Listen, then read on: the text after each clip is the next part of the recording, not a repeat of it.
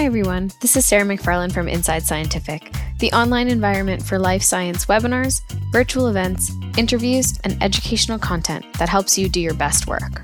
Today's episode of Expert Answers features Dr. Louise Naylor from the University of Western Australia, who recently joined us for the fourth webinar in the Cardiovascular Connection series, a joint webinar series brought to you by Inside Scientific, the American Physiological Society, and the European Council for Cardiovascular Research. Her presentation explored the benefits of exercise to optimize and maintain the cardiovascular system. Let's dive in.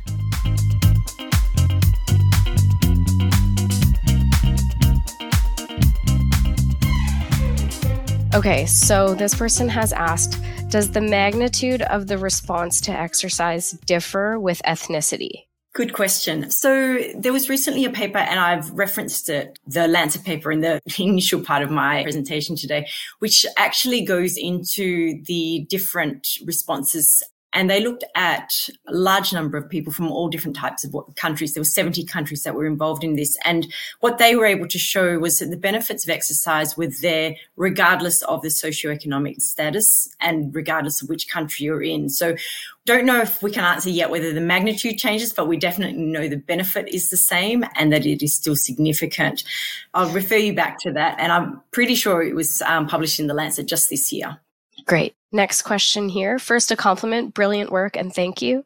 And the question is, can you comment on what causes the increase in the LV wall? Is it more blood? Is it more tissue? Is it a combination of both? We are actually seeing that there's a growth in the myocardial tissue. So there is a growth there, which is caused by the increased load that comes so that it can accommodate holding more blood.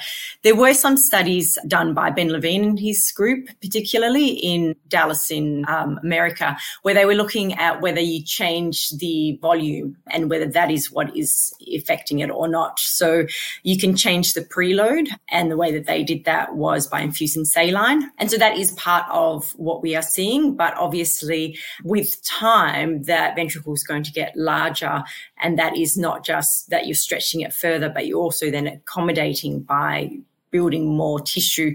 We also know, well, theoretically, that if you do more resistance training, then there's going to be more increase in the cardiomyocytes, which is going to be the left ventricular mass that is being induced by an increase in the wall thickness and cardiac muscle rather than volume overload. I hope that answers your question. I think it does. Fantastic. Okay, next question here. This is a long one, so I'll read it. In relation to the excessive exercise that you mentioned early in the talk, given that these studies typically do not differentiate between the manner in which the dose of exercise is made up, could the issue be that many of those training at high doses are not distributing intensity appropriately? So, for example, they're training too hard for too long or too hard for not long enough? Lovely. Thank you, John, for that question. Yes, it is something. And in the exercise physiology literature, we talk about polarized training. So polarized training is the concept where you don't do all of your training flat out.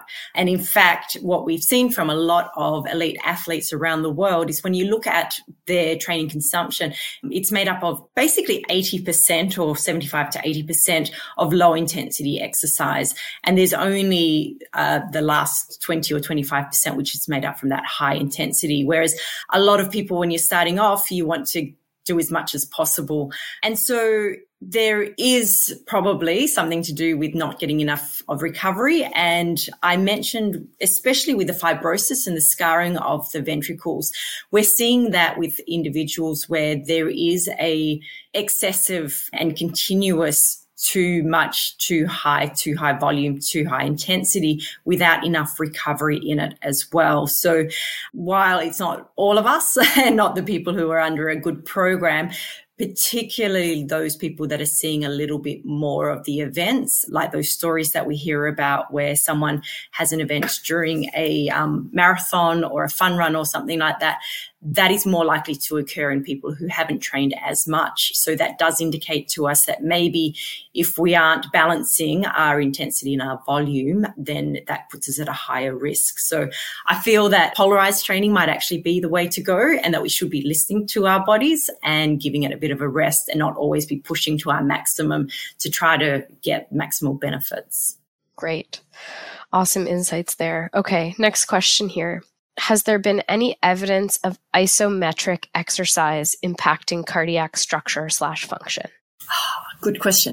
A little bit. It's hard to distinguish and differentiate because the acute changes is something that we're just starting to look at. So we've recruited a group of PhD students at the moment where we'll be looking at what actually happens during or immediately after an acute exercise bout. When you're looking at an elite athlete that has had lifelong history of exercise training, we can't really differentiate whether that training is isometric or isotonic or what the majority of it is. So we don't yet, as far as I know, have the answer to this, but we'll be looking more and more at it. So over the next couple of years, hopefully, we'll be able to answer that question about your isometrics. Amazing, and a great avenue for future research there. Would results in left ventricular hypertrophy be similar between high-intensity interval training and steady-state endurance training? I knew that question would come. High-intensity interval training seems to be everywhere. Everyone's interested in it. There is probably some evidence to show Erin Howden and her work really looking around high-intensity exercise training, what happens there. And because there will be larger changes in the preload or the afterload, depending on which type of training that you're doing, but this was endurance, I think, so more preload. Potentially, we're seeing some signals that there might be slightly larger or different changes there. But again, how do we distinguish what it is acutely that's causing that adaptation when you're repetitively having stimuli again and again over a period of sustained 3 months or more that you need to have adaptations? So yeah, thank you for that question as well.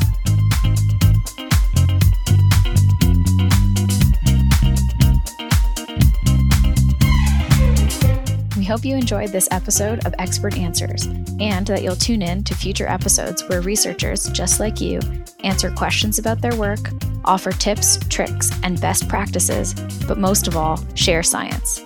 Don't forget to subscribe.